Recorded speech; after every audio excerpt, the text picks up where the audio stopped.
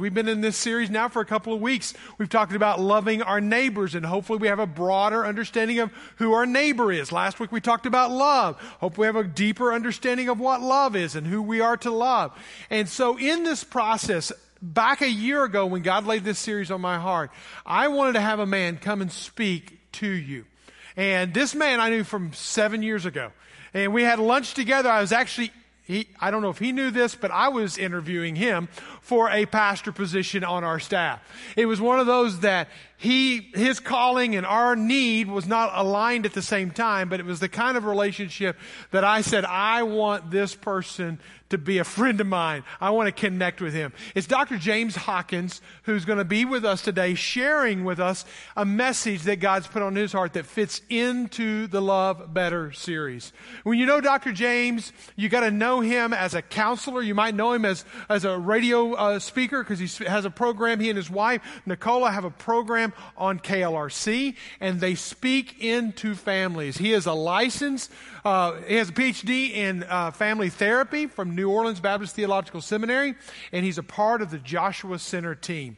They have 5 girls. That's 5 weddings that you will get to pay for, brother. And so, anyway, I want you to give a great point welcome to Dr. James Hawkins as he comes and shares the Word of God with us today.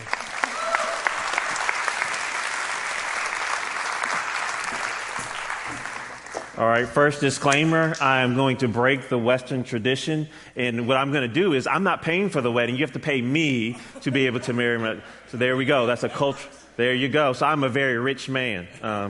No, truly I am. So Grace Point, thank you for allowing me to be here with you as you come back together as a family of God. It's great worshiping with you. I've enjoyed my relationship with Pastor Mike and his leadership and boldness to even broach a topic like this. But I want you to hear me as I talk about a topic that brings up many emotions for people. I want you to know my heart, and let me make this very clear.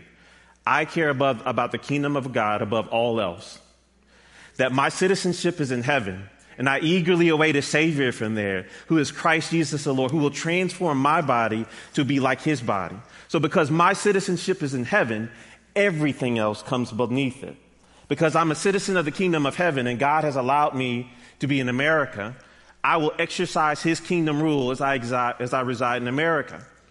He allows me to reside in Arkansas, as he has made me as a male, as he has made me as a black male. And everything else comes underneath, though, the kingdom of heaven, including political affiliation, socioeconomic status, all of those things. So I want you to know very clearly where I'm coming from. I care about the kingdom, and everything else is just rubbish to me. So let me make that clear. I'm coming here today to push us and to call the kingdom of God to our original roots. You, if you are a believer in Christ, you are a member of the kingdom. You are a citizen of the kingdom of heaven. And you are to exercise his kingdom ethos wherever he puts you. That's it. Well, what about this party? I don't care. What about this party? I do not care. And I'm saying that so hard. Now, we as believers should be involved, but your first and foremost affiliation is to the kingdom of God, because that's who you will give an account to on Judgment Day. No political party can stand before Jesus for you. All right, so we got that out the way. Little light sermon here. But loving thy diverse neighbor. Can I ask you a question? Because I've recognized I talk about this stuff all the time, and it's easy for me to talk about in some ways. But can I ask you a question here before we even get into all that stuff? But here's what I want to ask. As I even tell you that I'm going to be talking about divisions within the body, about race and, all the things that can divide us, whether it's gender, ability groups, political affiliation. What do you feel happened deep down in your soul and your body, even as I tell you we're going to talk about that?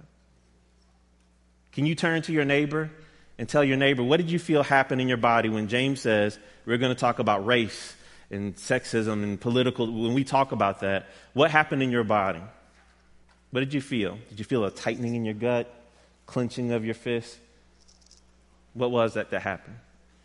And I'm sorry, this is a cultural thing. I really want you to turn to your neighbor. Everyone's got their pens and they're ready to learn, Pastor Mike. I'm sorry, I'm interactive. You can talk to me. If I'm up here and it gets too quiet, I'm going to have to do something and break protocol. But anyway, But here's why. Let me tell you why I'm asking you that. Because this is a triggering thing. And what I found for many people, even good Christian people that follow Christ, is what happens is it triggers something that happens within their body. They get defensive, they get scared, and everything about their body and their soul has left the conversation. And when people feel triggered and they don't feel safe, we end up getting into these conversations where we're more worried about protection than we are about connection. You cannot have intimate connection with God and other people when you are trying to live in a protected place. That's the counselor in me, but I do believe that's biblical.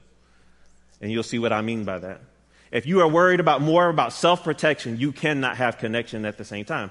And that's just for you as that are parents and spouses in here. Same thing in your personal relationships. The more you worry about your self-protection, you cannot have intimate connection. All right. So we're going to be talking about loving your diverse neighbor, and we're going to center it on the prayer of Jesus. But I want to ask you some questions when we think about your diverse neighbor. Pastor Mike said it in his sermon. Who is your neighbor? Whomever God puts in your path. So let's examine our paths first, right? So here's some questions that are going to come up on the screen. And as these questions come up, I want you to think about it from a part of ethnicity, socioeconomic status, political affiliation. You know, when you think about this, who are your closest friends? You know, Pastor Mike talked about it. They all in some affinity group to where they're just like you. Who are your trusted mentors?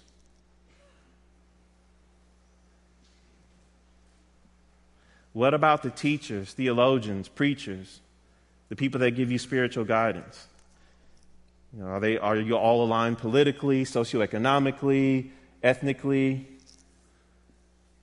Who are the main curators of the information that shapes your world? News, books, music, politicians, podcasts, social media. And here's the thing I want you to wrestle with. Is it a diverse experience that you're getting? I remember I was talking to a friend, and he said, James, why does this topic matter to me? I'm a pastor of a church, and my church is all white. Okay, all right. I said, well, one, you need to even ask yourself, how did it get that way? Because there are some things that happen historically that set you up for that moment that aren't all based in God's plan and his will, that some of it is based in sin. But then, are you called to be a pastor for Sunday morning? Or are you called to pastor your people to be a part of the kingdom of God? Where do your people work? Do they work in all-white settings? Do they live in all-white neighborhoods? Are they called to only share the gospel with only white people? No. Are you doing the work of the ministry and equipping your people to be a part of the kingdom of God with all people? See, he had this reductionistic mindset to, once again, this working with my affinity group. And that is the reason why I think we find ourselves in the current tension that we do find ourselves in America. And what I want to make sure I point out today, we have something better than the world has to offer to deal with what's going on in our world. But the key is we as a church, we lose that when we sell out and we make in the kingdom of heaven is not our primary citizenship, and we make our political affiliation or our affinity groups the place we operate from. Those things cannot suffice to do what the world needs right now. All right, so I better get moving because I got a lot I want to say. Because like I said, even as you look at this picture, there's many divides going on in the world, whether it's political, there's the racial tension, and you can talk about immigration or even gender. There's a lot of things going on in our world while there's a lot of conflict. But we have a model in the gospel and through Jesus that points us to something greater. The fullness of the gospel is that through our redemption in Christ and the sanctification of the Holy Spirit, God is reconciling men and women, young and old, rich and poor, and of every ability level and from every ethnic group to himself and to each other. That's the fullness of the gospel. The gospel is not only about your own personal salvation and your own personal choices. That from the beginning, God wanted all of mankind to dwell in intimate relationship with him and with each other. But when we fell in sin, that was broken. But I love one of my professors. She said, James, but nothing is ever lost in God's economy. The fullness of the gospel is that not just your personal salvation, but God is going to restore what he intended in the beginning. Amen? But I want to call out the demonic forces that are behind this. Satan is wanting to play us like puppets. And he's wanting to have us and use us in ways to not fulfill the will of God. So when we see some of these things playing out on news and things that are going on, let's not forget that Satan is behind some of this. Because remember, what God wants, Satan is against. But here's the beauty. Once again, I want to keep pointing to this beautiful picture that united in Christ, that when we come together in unity, we manifest the image of our Heavenly Father. But when we're divided, we're just like random puzzle pieces. But in that random place, what we're still waiting for is to be united. Because when we are united as the body of Christ across all these different lines of diversity that God made, by the way, that we actually demonstrate the beauty of God's kingdom. But the enemy wants to prevent that from happening. And what he's really wanting us to do is like this picture shows. He's wanting us in our words and our ways in which we attack and we hurt one another. And that's what I see playing out, even amongst well-intended Christian people. We're really harming ourselves in the ways in which we get engaged in these conversations.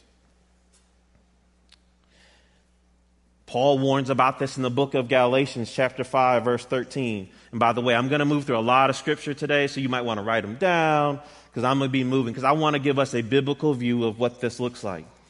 In Galatians 5, you, my brothers and sisters, were called to be free, but do not use your freedom to indulge the flesh, meaning not your own personal gratification. Serve one another humbly in love, for the entire law is fulfilled in keeping this one command. Love your neighbor as yourself. How do you love them? How would you want to be loved if you were in their position? How would you want to be treated if you were of that ethnic group, that socioeconomic group, that ability group, of that gender? How would you want to be treated? Treat them the same. Simple. Very simple concept in a way. But you have to do something that's different. You have to put yourself in another person's position and think about what it would be like for them. And then say, how would I want someone to show up for me in that place? Because verse 15, if you bite and devour each other, watch out, or you will be destroyed by each other. Ouch. So let's go back to the basic foundation of this, because this whole idea of loving your diverse neighbor really goes back to Genesis in the garden, Genesis chapter 1. And what I like to pull out of this is the idea of the imago Dei, that we are all created in the image of God. Because in verse 26 it says, then God said, let us make mankind in our image, our likeness, so that they may rule over the fish in the sea and the birds in the sky and over the livestock and all the wild animals and over all the creatures that move along the ground. So God created mankind, humanity, in his own image. In the image of God, he created them, male and female. And this is the idea of that we are all one human race. At the basic foundation, we are all more similar genetically than we are different, right?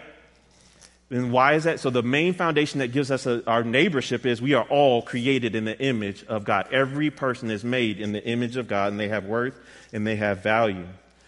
But unfortunately, because of sin, it didn't stay that way in the sense of this unity and this connection. We see in Genesis chapter 3, after Adam and Eve fall, it says the eyes of both of them were open, and they realized they were naked. So they sewed fig leaves together and made coverings for themselves. Then the man and his wife heard the sound of the Lord as he was walking in the garden in the cool of the day, and they hid from the Lord God among the trees. So here it was, and we know in Genesis 2:25 that this sense of being open and vulnerable to each other, there was no shame in it. It was okay. It was good, and they enjoyed fellowship with God. After sin comes in, there's some things about me that I need to close off from you. And not only do I just close it off from you, I even hide from the presence of God. There's a separation here. But I love that the New Testament, once again, does not give up on this. In Acts chapter 17, Paul points back to this idea that God wants to restore. In Acts 17, verse 26, from one man he made all the nations. So even our ethnic differences, though, are still a part of God's divine will and his plan. He made all the nations that they should inhabit the whole earth, and he marked out their appointed times in history. In other words, God is in control of the shaping of the nations, right? And the boundaries of their lands. God did this. Remember, so now we're getting a divine insight of why God did it. He did this so that they would seek him and perhaps reach out for him and find him. though he is not far from any of us, for in him we live and move and have our being, as some of your own poets have said, we are his offspring. So even Paul points back to this idea that in the beginning, God made all the nations so that we would seek him and that we would find him because he is near to all of us. There are things I learn about God from different ethnic groups. There are things I learn about God from men. There are things I learn about God from women who have this with their children in the nurture. And there's things I just learned so many different things about God from different people who have different experiences than me, that when I cut myself off from them, there are things I also don't get to learn about God when I live an isolated life. From the beginning, we were created to be one with God and with each other. But in sin, people have oppressed the poor, devalued people based on age, gender, and ethnicity. This type of sin not only hurts the people that are targeted by it, but it also wounds the souls of those who participate in it or who see it and do nothing about it. All forms of discrimination, catch this, it's not about politics. It's a direct affront to God himself because every person is created in the image of God. Ouch, that makes it heavy. I like how Martin Luther King says it. We are caught in an inescapable network of mutuality, tied in a single garment of destiny. Whatever affects one directly affects all directly. So I can't sit back and say, well, that's not me, and just expect that God's going to spare me. That makes me remember Queen Esther. What if for such a time as this, you've been called to the place that you are? You have a responsibility with the influence and whatever position God has given you. But I love what Jesus says, and this is important. This is what I really wanted to hinge at, is that this is Jesus' high priestly prayer as he is on his way to the cross. So if this is his moment where he is saying, I put my stake here, this is the whole reason why I came, and this is what I'm passing on to you, this is the eternal will of God that I want you to be a part of. We should take notice of this call ourselves. In John 17, beginning at verse 20, my prayer is not for them alone. I pray also for those who will be in me through their message, that all of them may be what? One. That's the song we open up with this morning. Make us one. Father, just as you are in me and I am in you, may they also be in us. And catch this, this is why this matters, that the world may believe that you have sent me. In other words, the way that the world will even know about Jesus is by the way we relate to one another. Jesus doesn't stop there. He goes on further, verse 22. I have given them the glory that you gave me, that they may be one as we are one. I think Jesus wants us to be one. He's not repeating himself just redundantly here. He's not stuttering. He's saying something intentional, right? I in them and you in me, so that they may be brought to kind of tolerating each other, kind of just like, oh, well, you over there and we'll do our thing over here. No, that they may be brought to complete, perfect unity. And catch this part, church. This is the hope. This is what we get to be a part of in this moment. If we choose to join him in it, then the world will know. You see how Jesus ties it together? When we are in complete unity, then the world will know. When we choose to be divided and fight and argue amongst each other, the world's like, we do that already. What you talking to me about? What family are you calling me into? We talked about it in that song. What family are you asking me to be a part of? I'm already fighting with my earthly family. You want me to come fight with your spiritual family? Right? He says, no, then the world will know that you have sent me and have loved them as you have loved me. That's why I love this. Love better. The world needs to see a different type of love, a better love. And I want you to tell you as a counselor, they're longing for it, and sometimes they don't even know how to put words to it. So they need someone to live it out before them. Because you can tell me something, but I want to see it, right? So in the natural perspective, it makes sense for birds of a feather to flock together. We can do our affinity group, but it is a divine testimony to the image of God when people from diverse backgrounds love each other in word and deed. And we have an example of this in Jesus. Can I show you the diversity in Jesus' own life? That even though he was born a Jew, that he had diversity woven throughout his life. So he's not calling and asking us to do something that he did not do himself. Even in his own lineage. Abraham was not born Jewish, that he was actually in a pagan nation when he was called out. That what made the nation of Israel a distinct culture was their relationship with God. That's the only thing that made them distinct at the beginning. And that's where we get the 10 Commandments, right? But even we find Tamar, who was a Canaanite. She didn't necessarily have a good social position in society in some ways, but she bore 2 sons for Judah, a Canaanite. Ruth, a Moabite. Rahab, a Canaanite, once again, of a different social position in society. But even she makes it into the Hall of Fame of faith. Jesus, they even said, isn't he the carpenter's son? Like, he's like, what? How can he be a rabbi? He's of this other socioeconomic group. He's not, the elite. And then what did it say? Could any good thing come out of Nazareth? So even Jesus in different social and gender and ethnic positions represented diversity. But even at his birth, the Magi come from the east to Jesus' birth. The shepherds who would have been considered, the outcasts of society, the dirty, smelly sheep herders were there at his birth. And then even after that, he was sent to Egypt until Herod died. There is even diversity at Jesus' birth. There's diversity in Jesus' life. He fellowshiped with the rich and poor. He worked with the Samaritan woman to reach a whole city through a Samaritan woman, which would have been considered taboo for that time. He used the story of the Good Samaritan, which Pastor Mike preached on, to convey who is your neighbor. That would have been offensive to them. You're going to tell me the right neighbor was not the Levite? No, it was the Samaritan. That would have felt like anathema. They'd be like, what are you talking about here? Right? He healed the Roman centurion's daughter. He touched the leper. And even at the carrying of his cross, it was a man probably from North Africa who helped carry Jesus' cross when he was too weak.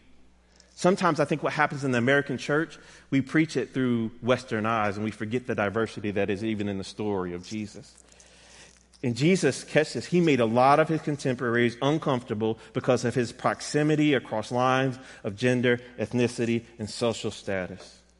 But why did Jesus do that? Because he knew that the fullness of the gospel was, yes, I'm using you, the Jewish nation, as a called out people. But God's plan was, I'm going to use you to call all the other nations to me.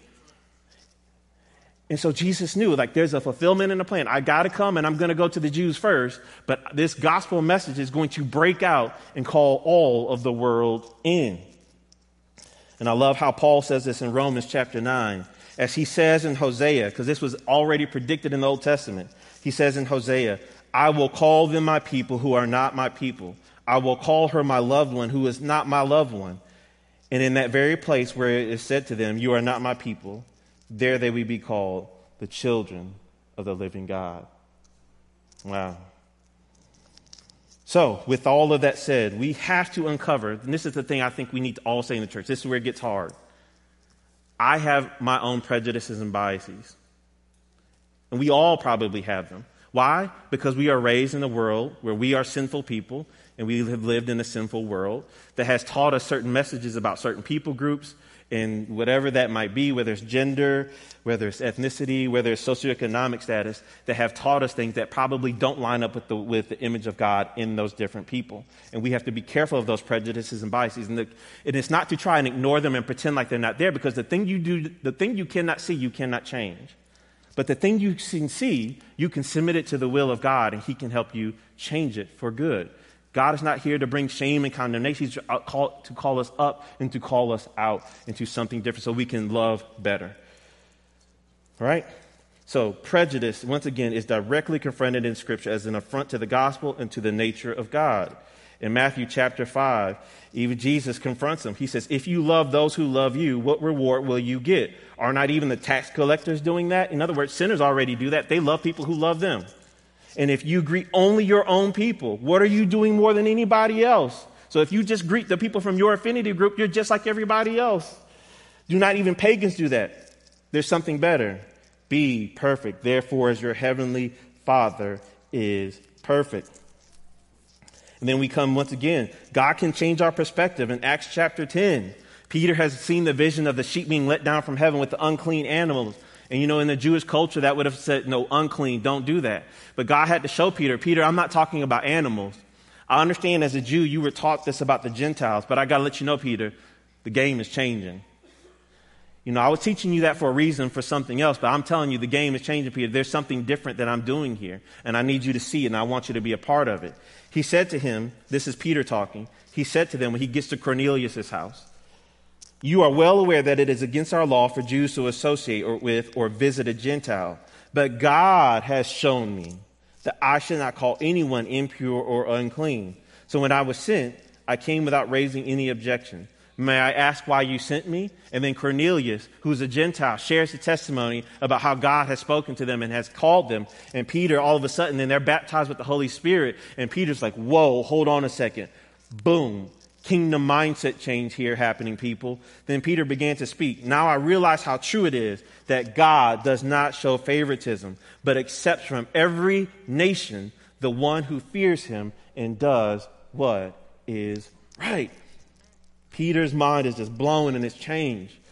But then even in the book of James, he talks about this. He says in James chapter 2, my brothers and sisters, believer in our glorious Lord Jesus Christ must not show favoritism. Suppose a man comes into your meeting wearing a gold ring and fine clothes, and a poor man in filthy and old clothes also comes in. If you show special attention to the man wearing fine clothes and say, here's a good seat for you, but say to the poor man, you stand there or sit on the floor by my feet. Have you not, that's the key word, discriminated among yourselves and become judges with evil thoughts? That's even socioeconomically that you've even done it. And then James goes on further and he says, if you, in James chapter 2, verse 8, if you really keep the royal law found in Scripture, love your neighbor as yourself, you are doing right. But if you show favoritism, you sin and are convicted by the law as lawbreakers. And that's not for me. What I'm saying to you right now, all of us as people, we have to sit right now in our seat and say, God, expose those areas in my life. That's not for me to lay that on you and to tell you. That's for you to go alone with the Heavenly Father and ask him to search your heart. And so even that it is sin, and it's something that we have to see that it is a gospel matter, and we must oppose any kind of discrimination as a church. Not because it's a political thing, but because Scripture points it out to us that we should. And so we see in Galatians chapter 2, Paul has to confront Peter, who has had a revelation, but Paul has to confront Peter on this matter. When Cephas came to Galatians chapter 2, verse 11, when Cephas came to Antioch, I opposed him to his face because he stood condemned. For before certain men came from James, he used to eat with the Gentiles. But when they arrived, he began to draw back and separate himself from the Gentiles because he was afraid of those who belonged to the circumcision group. Meaning sometimes when you live a diverse life, people who think that they're in your affinity group, they're not going to understand what you're doing because it makes them uncomfortable and they're not understanding like how you're comfortable with that.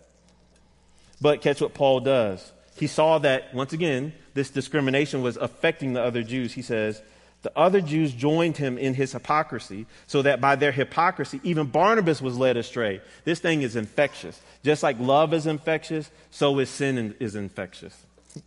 When I saw that they were not acting in line with the truth of the gospel, key line, the way they were acting, Paul says, you are not acting in line with the truth of the gospel.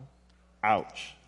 I said to Cephas in front of them all, you are a Jew, yet you live like a Gentile and not like a Jew. How is it then that you force Gentiles to follow Jewish customs? Church, when we find ourselves slipping or we see these things happening on large platforms, that people are not acting in line with the gospel and sowing further division amongst the people of God, we've got to call it out. We cannot be bosom buddies with that. This is a disease. It is infectious. It goes against the will of God.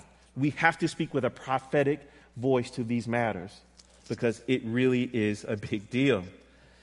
Oh, heavy. I know I'm going fast. I told you I was going to take a walk through all the Scripture, but there's good news, church.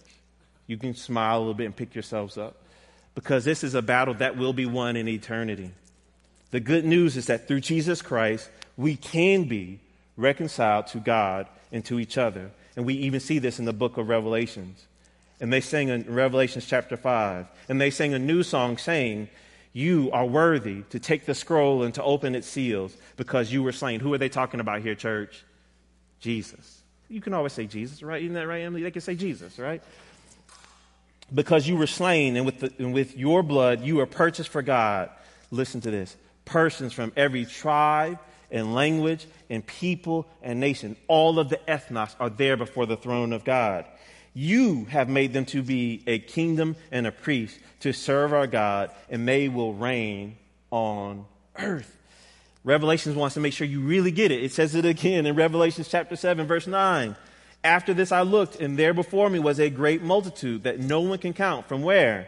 Every nation, tribe, people, and language, standing before the throne and before the Lamb. They were wearing white robes and were holding palm branches in their hand. Peace has been restored amongst the people of God before the throne of God. Jesus can help us to love our diverse neighbor. And the reason why I point to that is because we are a people who want to do what? The will of God as it is in heaven. Where at? Here on earth. Because our primary citizenship is where? In heaven. So this is what I want to get ready to close with, church. I want to read, this is probably my favorite passage of Scripture when it comes to loving thy diverse neighbor.